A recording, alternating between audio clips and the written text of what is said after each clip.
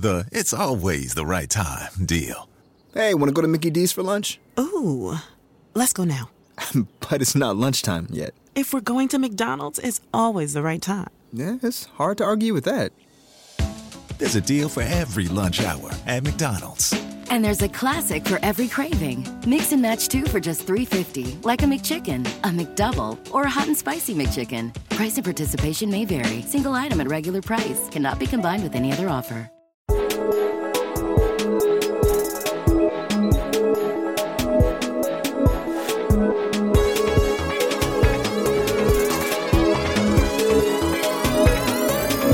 Welcome to Mouth Off, a podcast providing a platform for marginalised groups. I'm Clary Sadler. This week we're interviewing Michael Phillips, founder and director of Makeup by Mikey. So Michael Phillips, or Mikey as he's more commonly known, has been a TV personality and self-taught makeup artist and hairstylist to the celebs for over 16 years. Mikey, your career began in 2004 and you've been since climbing the ladder in this very competitive industry, an industry that is usually dominated by women. So thanks for joining us today, Mikey. Wow, what an intro. I'm quite impressed with myself. I'm absolutely exhausted at climbing that ladder, let me tell you.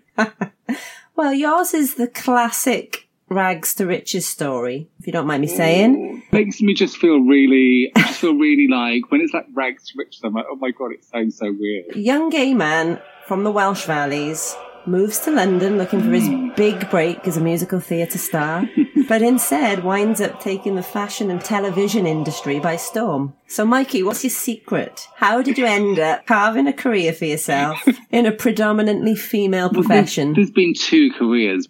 So obviously coming from the Valleys, I was like, I'm going to go to London. I'm going to be the next Kylie Minogue. I've got this. Didn't quite go to plan, although there is a gold-selling album, but that is a whole other story. But the makeup career started maybe 2004, and it was basically being an unemployed actor, and I was doing these agency jobs where you spray the fragrance on randoms in stores, which absolutely like living my worst life. And then I was just near this Bobbi Brown counter, and they just liked the look of me, and one day they were like, "Do you do makeup?" I was like, yeah.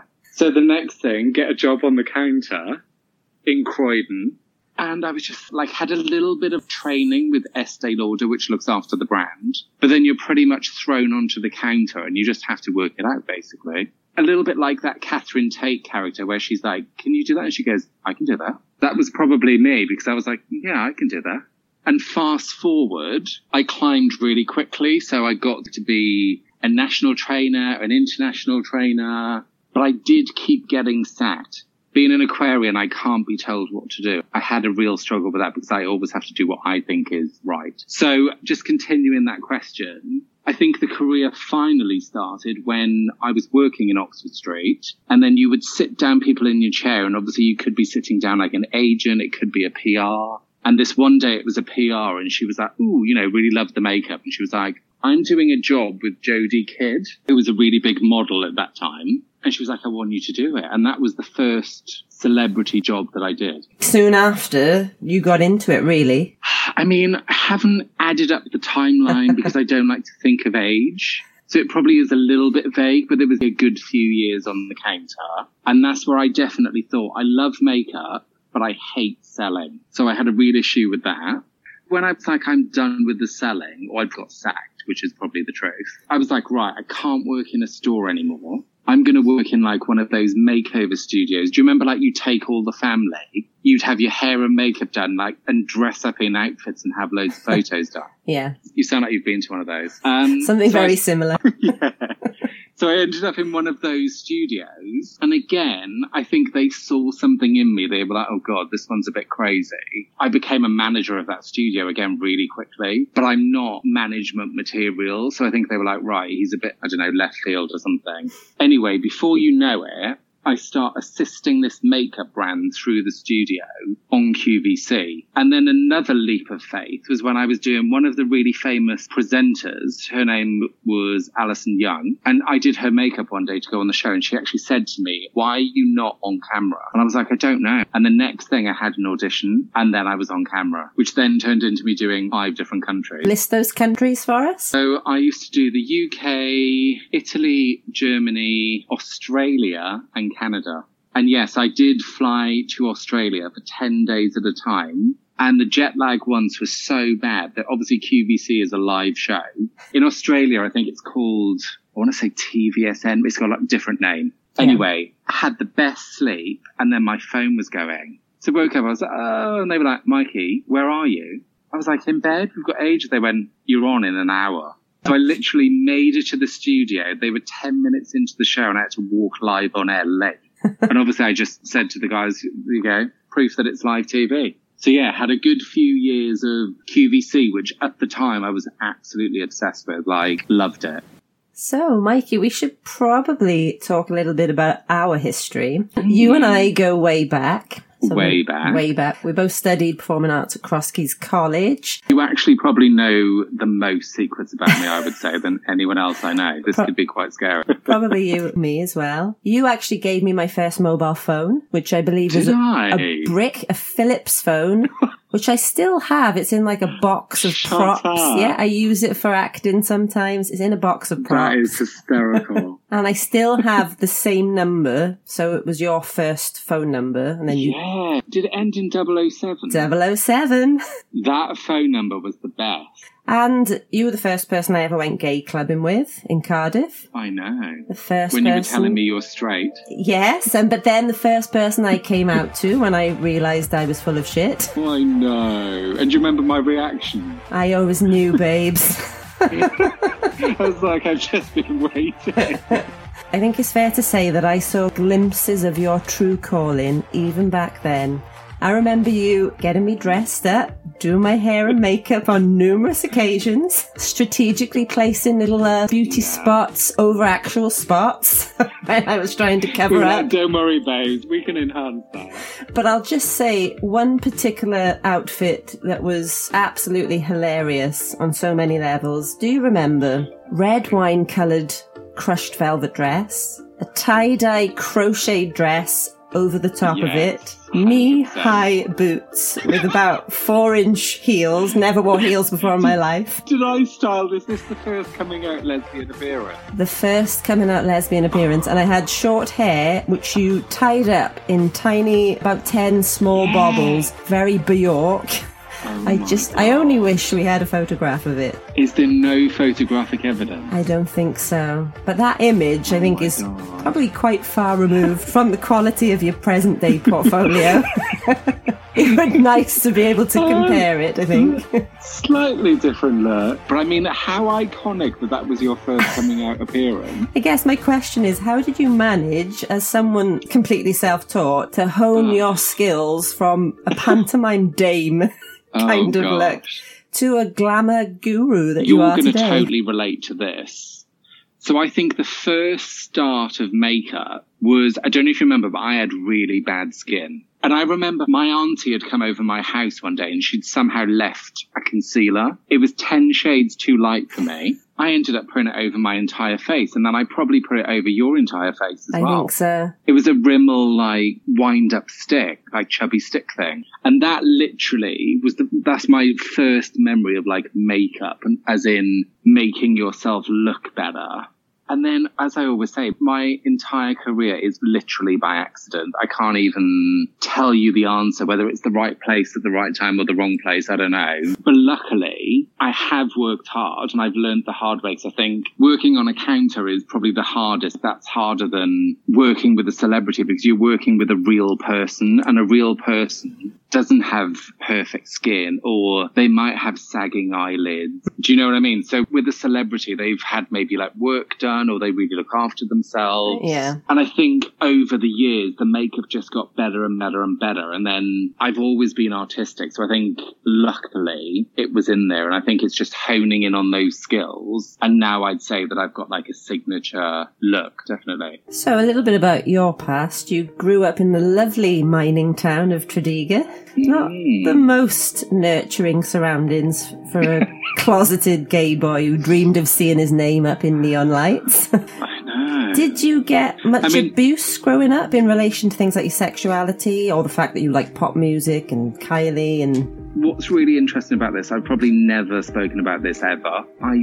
wasn't badly beaten up, which I'm really thankful for. So I don't think I was one of those children that was like really beaten up through school and had like a really awful time. I remember actually having a really good time. I remember the boys being really confused. So we must have been quite young because they were always like, God, Mikey is so popular with the girls. Because I was obviously always with the girls. And the boys were just like, God, I definitely wasn't Mikey at that point. I was probably Michael. They were just like, what does he do? And they kind of wanted to be my friend.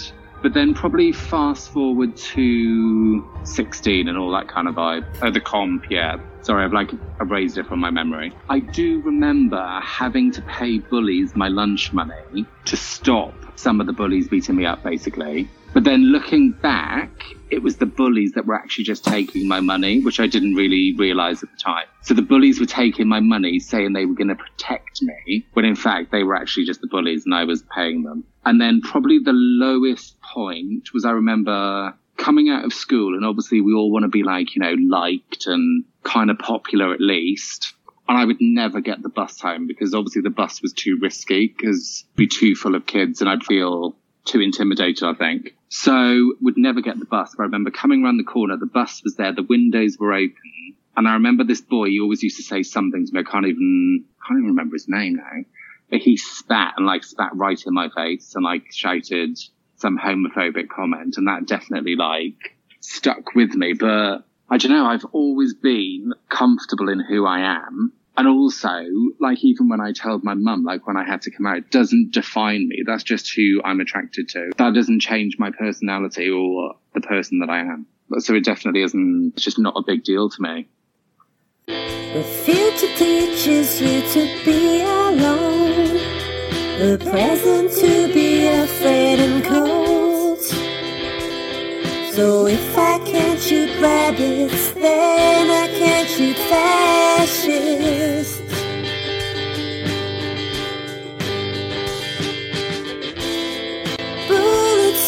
So as you know, I'm a big Manic Street Preachers fan. I even dragged you along to the Millennium New Year gig. Oh, yeah. We did, much to your dismay. And I think by the actual time that the clock struck midnight, we had already fallen out. And if you tolerate this, then your children will be next. And if you tolerate this, then your children will be next. Yeah, we weren't even speaking. That was one of the worst gigs of my life, and I was like, and we've had a massive row. I only bring up that story because Nicky Wire, the bass player and lyricist of the Manics, has been quoted saying that he once got beaten up in Blackwood in the Valleys for wearing a Kylie Minogue t-shirt. Is it true, or have I dreamt this? Did you used to wear a Megadeth t-shirt while walking around Tredegar town to avoid giving off any gay vibes or getting any hassle? I don't know. I don't remember that story. I definitely remember wearing some really bad Fruit of the Loom. Or was it Iron Maiden, maybe? Some dodgy rock? Maybe. Or was it Rolling Stones? I was going to say, do you even know any Megadeth songs or Iron Maiden or Rolling Stones? I don't know about you, I just feel like, and I think especially where we met, and then obviously was in college, and I did 3 years there. How many years did you do? I did 2 years there. I remember the first year was probably my most secret because I'd obviously come from school where it probably was turning, to be honest, which is why I was glad to leave. I think maybe if I'd stayed, it probably would have got worse, but I think I left at the perfect time. And I just remember the first year of college I basically pretended I had a girlfriend because I didn't know how people would take the news. But I think because it was Cross Keys and it was near a Newport, and obviously we were doing a performing arts course, I think people were just totally liberal and totally did not care. And I think that's where I definitely came into my own and was like, this is me and I don't care. It was very safe. He was very safe there. Yeah. To what extent did your experiences as an adolescent shape who you are today, do you think? In what way do you mean? Not necessarily linked to sexuality, because as you said, it's not something that factors into your thought process now, but maybe your upbringing or growing up in the valleys. You've said you've very much separated yourself from it now since you've moved to London. Is that a conscious thing? Did you want to get away from that small-minded valleys? I'm not saying that that's what the valleys are like, but some people might think that. I've certainly felt that at times, being from Crumlin. Yeah, I mean, this is obviously a very good interview because I've never kind of had to think of the questions in this way. I think, like I said, college was definitely like my most favourite time. I think you remember how sad it was leaving that place. I was literally obsessed. Even when I went to London and went to drama school, I still preferred Cross Keys College to the London drama school experience. I think there's something inside me, I don't know what it was, but there was always something that I just always wanted more. And I'm trying to think back, like school, I wanted to be like a singer or something. I think you were kind of laughed at, kind of shut down, because I think the valleys at that point, unless you wanted to work in a factory or the local supermarket, there wasn't really much else going on. So I think I just always thought there was more. College probably opened my eyes. Probably a risk taker, I would say. So when I think back now and think I was 18, left home and moved to London, that's quite scary, but I don't remember it being scary at the time. And I definitely fought to be in London because I remember going to London at 18, literally working a normal job, running out of money after a year and having to move back to Wales. So I think that could have been a turning point because I could have maybe stayed in Wales. But I was like, no, I have to go back to London. And then I returned to London and went to drama school. After that didn't work out, it was kind of fast forward to what am I going to do now? I don't know, the makeup just came along. And I think like with the being on TV, I almost think everything has been for a reason. If I hadn't gone to drama school, would I be able to do live TV so easy? I don't know. So I almost feel like everything has kind of helped. So if you could go back to your younger self and give him a pep talk, what do you think you would say, knowing what you know now? I think the usual, without being cheesy, I would say that things would be more than okay. Throughout your life, it's a bit of a roller coaster, isn't it? There's always going to be ups and downs. But I think maybe when you're young, you're very uncertain and maybe a bit lost. And I think the gay thing, I did feel, because I feel like it was in society, maybe more so at that time or more so the area, that I did think it was wrong to be gay. So I definitely remember thinking it was wrong and it was dirty. You know, I might be gay, but like no one must know. I definitely remember that vibe. And then I proceeded to have like a relationship for 2.5 years, which was a total secret, or that I thought it was, but everyone knew. Yeah. So I just think I didn't really have a bad time. I don't think.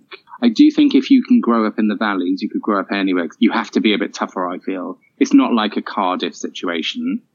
Yeah, I think you do have to be a bit tougher. So I was doing a little bit of research, and an article in The Beauty Boy describes you as our generation's leading male makeup artist. Very nice. I haven't even seen that. So would you have ever dreamt as a teen in your early 20s of receiving such an accolade? No, because I always thought I was going to be a famous pop star.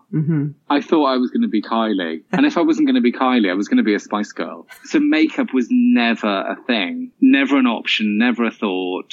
And then it was a total accident that I've fallen into it. And I feel lucky because I always used to think, like, if I can't sing or be a performer, there's nothing else I want to do. So what am I going to do? And I feel lucky that I've actually fallen into something that A, I'm good at, but B, that I'm obsessed with. You know, obviously we're going through this situation at the moment, but normally it'd be nothing for me to work 7 days a week, like every week. But I always say it doesn't feel like work because I'm doing what I love. You know, and you've kind of made it? You know, yes, you've done this makeup thing and the hairstyling, which could have been seen as a completely different career path, but it's sort of put you on camera anyway. You've still shone as a performer. Okay, you are being yourself, but a version of yourself. So, you know, you've become a TV personality in your own right. QVC in 5 countries or whatever it is. Did you mean to do that, or was that an accident? Oh, no, literally, that's what I say. My entire career is like, whether it's a fluke, whether it's an accident. But the things with being lucky is you've got to back it up. And luckily, I've been able to back it up. I think that's where the success has come from. Like, one of the most surreal moments, I think I was doing QVC at the time, and then I was like, right, I want to do This Morning. I want to do those makeovers that I see on This Morning. So I remember getting together like my little QVC show reel. I remember taking some donuts to ITV and just saying, can you give this show reel to, I can't even remember who it was, but I was like, make sure that he gets it. And I just remember following up. And then the next thing they were like, right, we want you to come in and do an audition. And I remember the audition, and you had to do full makeup and talk in 6 minutes, which is obviously ridiculous. But I got one of the hottest models that I know to come along with me, because I thought I can literally throw anything on her face and it's going to look good. And basically got the job. And one of the most surreal moments was going to the studio. It was the summer show, so hosting the shows was Baby Spice, Emma Bunton. So you can imagine I was having a heart attack. And Jamie Theakston. And then just hearing the theme tune. And then I'm there speaking to Baby Spice. She's like, Mikey, so. And that was definitely like, oh my God, what is going on? Very surreal. And then a really lovely story. I mean, you know my mum really well. She's really protective. And obviously I'm obsessed with her. I think it was 2 Christmases ago I came home and we went, do you call it Winter Wonderland in Cardiff? Yeah, that's right. There was this gang of girls just looking at me. And it happens, not being big-headed, but it happens quite a lot. When it first started happening, the old sort of self-doubt used to sink in, and I'd be like, what are they looking at? They're talking about me. They're saying something bad. Whereas actually, probably then when I get home, I'd get messages on Instagram saying, oh my God, we've seen you today, but we were too scared to come over. Anyway, so there I was with my mum, and she was like, those girls are looking at you. I was like, oh God, don't worry, it's fine, wherever. Anyway, we kind of went to walk away. And then they all came running towards me and was like, oh my God, makeup by Mikey. And they just wanted pictures. And my mother was like, what the hell is going on? But it was amazing because she was so proud. And it was just amazing that she could see that experience. The other thing that I tend to do is think, I want to work with that person. And I do believe in The Secret. Have you read The Secret? I have read it. Well, I think I live like that anyway. But I think what The Secret does sometimes, if you have maybe downtime, it kind of sets your mind back into the right frame of mind. So a lot of the jobs I've done, I'm always like, I really want to work with that person. And then I swear to God, the next thing I'll get an email saying, oh, can you do a shoot with blah, blah? And it's the person that I've thought of. So being in this career, do you ever get comparisons made between you and, say, other gay TV personalities in the same line of work? So in the world of fashion, for instance, like Gok Wan. And can you see similarities like that if they're made? Or do you just consider that narrow-minded, oh, he's gay, he's in the world of fashion, so they must be very similar and they must be best friends? I mean, I don't really get that because I think fashion, like Gok, is working with the real women and that kind of vibe. Whereas I call myself a reality whore because I obviously do a lot of reality stars. I've got some actresses. I've got some very wealthy clients. So no, I don't really get compared. Just trying to think back. I think in the beginning of the career, people would be like, oh, you've only got that opportunity because you're a gay man, because there's so many girls who do makeup, and obviously being a gay man doing makeup makes you different already, so you're having an easier ride. Whereas anyone that knows me knows that I have literally worked my bum off to get where I am today. It hasn't come easily. It hasn't come overnight. It's all been a journey. And I think part of the success is doing This Morning. I never thought, oh, I've made it now. Yeah. I was always thinking, right, when this is done, what's next? And it's always, what is the next thing? Who is the next person? What's the next thing? Some might argue that being a man in this industry has actually made it harder for you, not easier. I think in my experience, it comes down to a preference.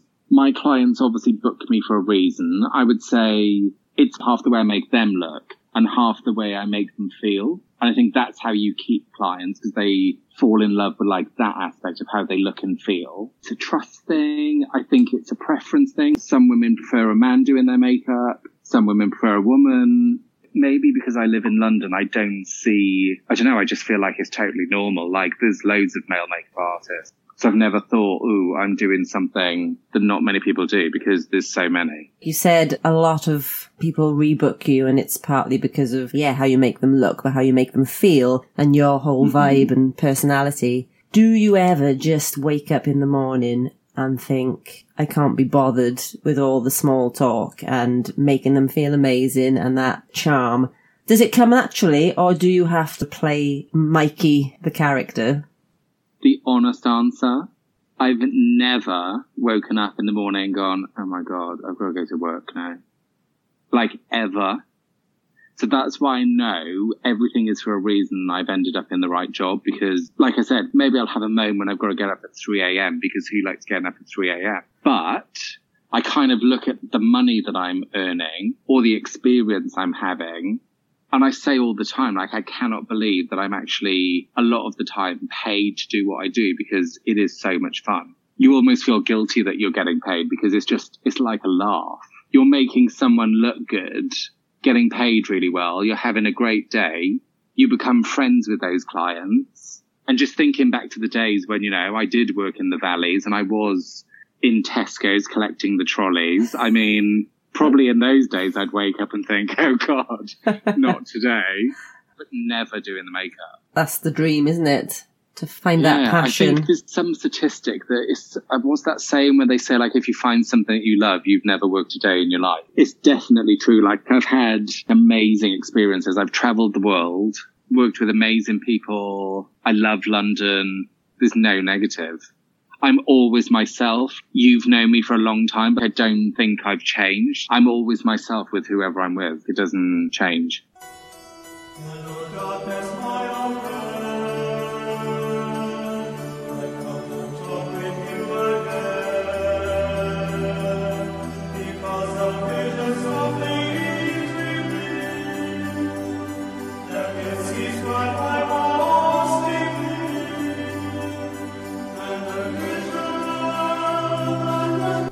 So, Mikey, Gregorian Masters of Chant, what can you tell us about your time as a superstar monk?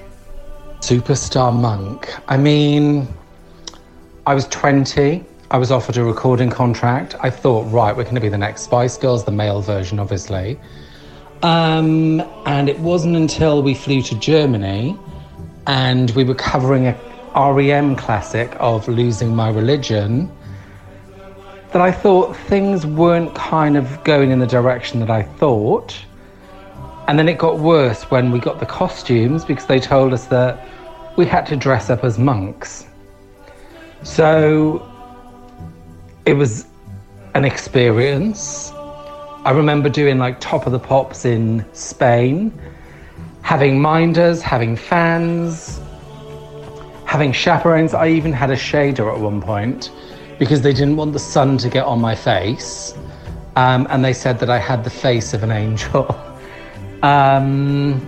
Very bizarre times. There is still an album and a DVD floating around if you really want to check it out. That is a brilliant story, Mikey. Thank you so much for sharing. And for any of our listeners that want to check that out, if you go onto YouTube and Google Sounds of Silence by Gregorian Masters of Chant, and you'll see a beautiful redhead with the face of an angel. If you made your millions and never had to work again, do you ever see yourself retiring? I've just bought a flat and I told the mortgage broker that basically I'm retiring at 85. If Cher's still going, why should I stop? I don't know, I think we live longer, we look younger these days, and I think that is a part of the reason that we're working longer. I don't know, I just can't imagine not working. I'd be bored. Speaking of boredom and not working, I'm guessing you're finding yourself with a lot of downtime, as everyone is. Leads us on nicely. What measures are you putting in place to ensure, number one, that you don't lose clients during this period of madness? I'm guessing there's an element of I need to be face to face with this person to do their hair and makeup. I mean, there are things like online tutorials, I suppose, and you did an Instagram live yesterday, which I checked out, which was fantastic. The dreaded brows, what do we do if you pluck them? They don't grow back. It's an absolute nightmare. So on Jane, I'm using a powder and I've created a beautiful brow. Brows, I would say, knock about 15 years off. So we've got some hair, so we're just going to follow through what's missing. So in the direction that the hair would grow, use an angled brush. It's going to make it so much easier for you. And I'm mimicking the growth of the hair. Are there any measures you're putting in place to keep in the loop, as it were? So I think like the theme of this whole interview, I fly by the seat of my pants. So when this started, like I was already booked up for months in advance. Like I had bookings definitely till August. And as I said, I would work like 6 days a week, 7 days a week. So I've suddenly gone from that to literally my diary being stripped. There's not a single job in there. Everything is cancelled. Everything's postponed. I have no plan other than staying positive. Like I feel the way I'm looking at this situation, the world is in this situation. There's nothing we can do. We have to go through it together. The positive things are that I never have a holiday and never take a break. So I'm like, this is a forced break. And if I do get the government loan, which I hope that most of us do, then it's almost like a paid holiday, which again would never happen for self-employed people. So that's another first. The Instagram live, I don't really want to do tutorials because I just feel with all this going on in the world, I think there's such bigger problems than showing you how to apply some makeup. I don't know, it just doesn't sit right with me. Whereas the Instagram live I did was a Mikey Meets, where I'm just interviewing celebrity guests and just having a laugh. They're asking me questions. I'm asking them questions. And again, that is a spur of the moment situation because I don't even speak to my Instagram. I don't do the talking to the camera thing. It freaks me out. So what do I do instead? I just decide to go live with a celebrity. That's me. And then I just hope on the flip side that it doesn't go on too long. And I just feel where the year would naturally have dips of busy and a bit quieter, I feel like the year is just going to be so busy because everyone's on catch up. We're all being forced not to work. And I almost feel like once it's safe, I feel like it's literally going to be full steam ahead. It's going to be bad for a while, and then all of a sudden it's just going to thrive again when everyone is able to go back to work and, you know. Definitely. So finally then, after this fantastic interview, thank you again for coming on. Finally, Mikey, can you offer much needed advice? I know you said that there might be more important things going on, but for example, the men and women out there that might be listening to this podcast with their roots showing, they can't get to the shop, they're self-isolating, or wherever they might order their products are having delays of 3 months, they haven't got any makeup, they can't get to their tanning place, they're feeling pale, pasty, they can't go in the... You're talking about me?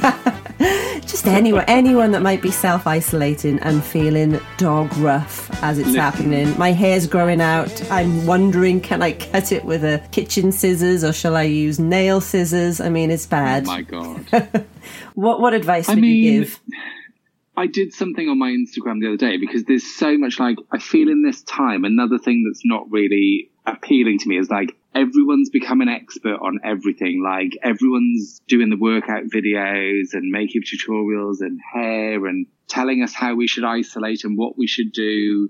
And I just did a story the other day and I said, you know what? You can just actually just lie in bed for a week and just watch really bad TV or really good TV because we just need to do what is going to get us through this time. It's like unprecedented. It's never happened in our lifetime. So I would just say, do you. And I think you just need to look after yourself. So like just things for me would be like a nice bath, maybe putting a face mask on. And like you said, if you can't get the face mask delivered, you can make one. You know, you can use an avocado from the fridge. Mm-hmm. There's so many recipes online where you can actually make your own. You can make your own hair mask. I think just like self-care. I mean, the roots, I've got to stand up for my hairdresser friends here. Mm-hmm. They would rather you leave your hair alone and just book in with them as soon as this is over because you're going to do more damage to your hair at home and then you're going to be in a whole lot worse. And at the end of the day, who's seeing you? No one. Well, just the wife. So I just think literally, well, She loves you. You're married. Hopefully she won't divorce me because of she won't. my true face. Just maybe like, have you got dimmer switches in the house? Maybe turn the lights down a little. We do, touch. actually. We do. Good idea. Well, I suggest get that lighting down, my darling. But no, I just think like, even for me, like I'm obsessed with fake tan. I haven't fake tan because I've been so busy for months. I'm going to do it tomorrow, I've decided, because I need to feel better. Like, I'm literally like Casper the Friendly Ghost. Fake tan always makes me feel better. So that's going to be my treat tomorrow for some kind of normality and to make me feel a bit more like myself. But I still stand by just do you, whether you just want to eat. You know, there's so much pressure of this time where, oh, we should be working out, we should be doing this. You could actually do the opposite. And this could be your downtime where you do put 2 stone on because you're soon going to lose it when you're going to go back to work. I think you've really got to look for the positives of communities are coming together. Like when we've done clap for the NHS out the window, I cry when like the neighbours wave to us. Like it's so bizarre. So I think like there's a definite community spirit, which again hasn't existed before. Definitely not in London. And I think like reconnecting with old friends. So I think turning what is negative into positives and just making the best of it. And some days are going to be worse than others. There are going to be days when you feel ratty, you don't want to get dressed, you don't want to brush your teeth, you don't want to do anything. That is also fine. As a final thought then, what for you personally is essential for you to maintain good mental health? Ooh. I've always been just like a super positive person. It takes a lot to knock me off that kind of track. I've just got really good family and friends. I think that's a huge part of it. I think like really strong women in my life, like particularly like my mum and sister, definitely. Having an amazing partner. I think your home life is really important. Like I bought a flat recently. So I think that is almost like your sanctuary. I don't think it's like I've obviously spoken about the fake tan. I don't need the fake tan. I would still be happy without the fake tan. That's not a thing. But it's a little thing that maybe might pick my mood up a little bit. Or for anyone that's bored, I mean, I've literally finished today The Morning Show, if you heard about it. Jennifer Aniston, Reese Witherspoon, Apple TV. It is absolutely phenomenal. Watching a really good series. I think talking to your friends, your family. I know that you do this as well. Shoving on a Kylie track, having a little walk around the living room, singing in the shower. There's just so many things that goes on and on. I don't know. I've just been brought up to be a very strong person and I'm mentally very strong. So, very last question. You said that 3 questions ago. I know, but you've brought up Kylie now, so I've thrown on an extra. What would be we can't go without talking about Kylie. Exactly. What would be your ultimate feel-good Kylie song or singing in the shower, lifting up your mood? What would you be putting on? Right, you're going to have to work with me here because there's just so many. It's probably an easier question to say which songs I don't like, which is probably one, which is probably easier. Which one don't you like? Do you know what? If I had to get rid of a song, it would probably be something like, I don't know if this is going to shock you, but Locomotion. What do you think? Is that controversial? No, I see where you're going with that. I do love the Abbey Road version of that song. Yes. So I'm going to give you Feel Good Kylie. It's going to be Turn It Into Love. It's going to be Enjoy Yourself, Better the Devil You Know, Spinning Around, Can't Get You Out of My Head, Dancing, Into the Blue, Slow. I love Slow. God, I mean, that's why we're obsessed with her, isn't it? How many times have you seen her live? Oh, it must be about, I want to say 8. It's more than that. Well, I don't know what's happened since I last spoke, but I've seen her about 56 times. Probably because, you know, I go to the tour about 3 or 4 times. So like I've bumped into you in Cardiff. I would go to London a few times. She's just the best, like absolutely obsessed. And I said yesterday on my Instagram live, I've met her twice and I've got dragged away by security twice because I literally was a blubbering mess in front of her and she was terrified. But it's our idol. And, you know, to finish this story, we know we've still got the visions of us driving down that motorway in the Robin Reliant with probably I'm Over Dreaming Over You. That's or Turning Into Love blasting as we were heading off to Cardiff on our gay night out. when we would get to the club, we were so choreographed that people thought that we were the entertainment. I was going to say, yeah, us up on the stage doing What Do I Have to Do? Oh my God. So many dance routines. Wow. God, on amazing. That lovely memory and on that note, I will say goodbye. Thank you for taking time to speak to me. No worries. It's been a pleasure. It's been a joy. Thanks. Join us next time on Mouth Off when we interview musical director and composer Anne-Marie Lewis-Thomas. I think the way you've labelled me, a gay working class Welsh woman in a predominantly male profession, is really interesting because, to be honest, for many, many years, I think I fought all of those descriptions. Lucky Land Slots, asking people, what's the weirdest place you've gotten lucky? Lucky? In line at the deli, I guess? Aha, in my dentist's office. More than once, actually. Do I have to say? Yes, you do. In the car before my kids' PTA meeting. Really? Yes. Excuse me, what's the weirdest place you've gotten lucky? I never win and tell. Well, there you have it. You can get lucky anywhere, playing at LuckyLandSlots.com. Play for free right now. Are you feeling lucky? No purchase necessary. Void where prohibited by law. 18+. Terms and conditions apply. See website for details.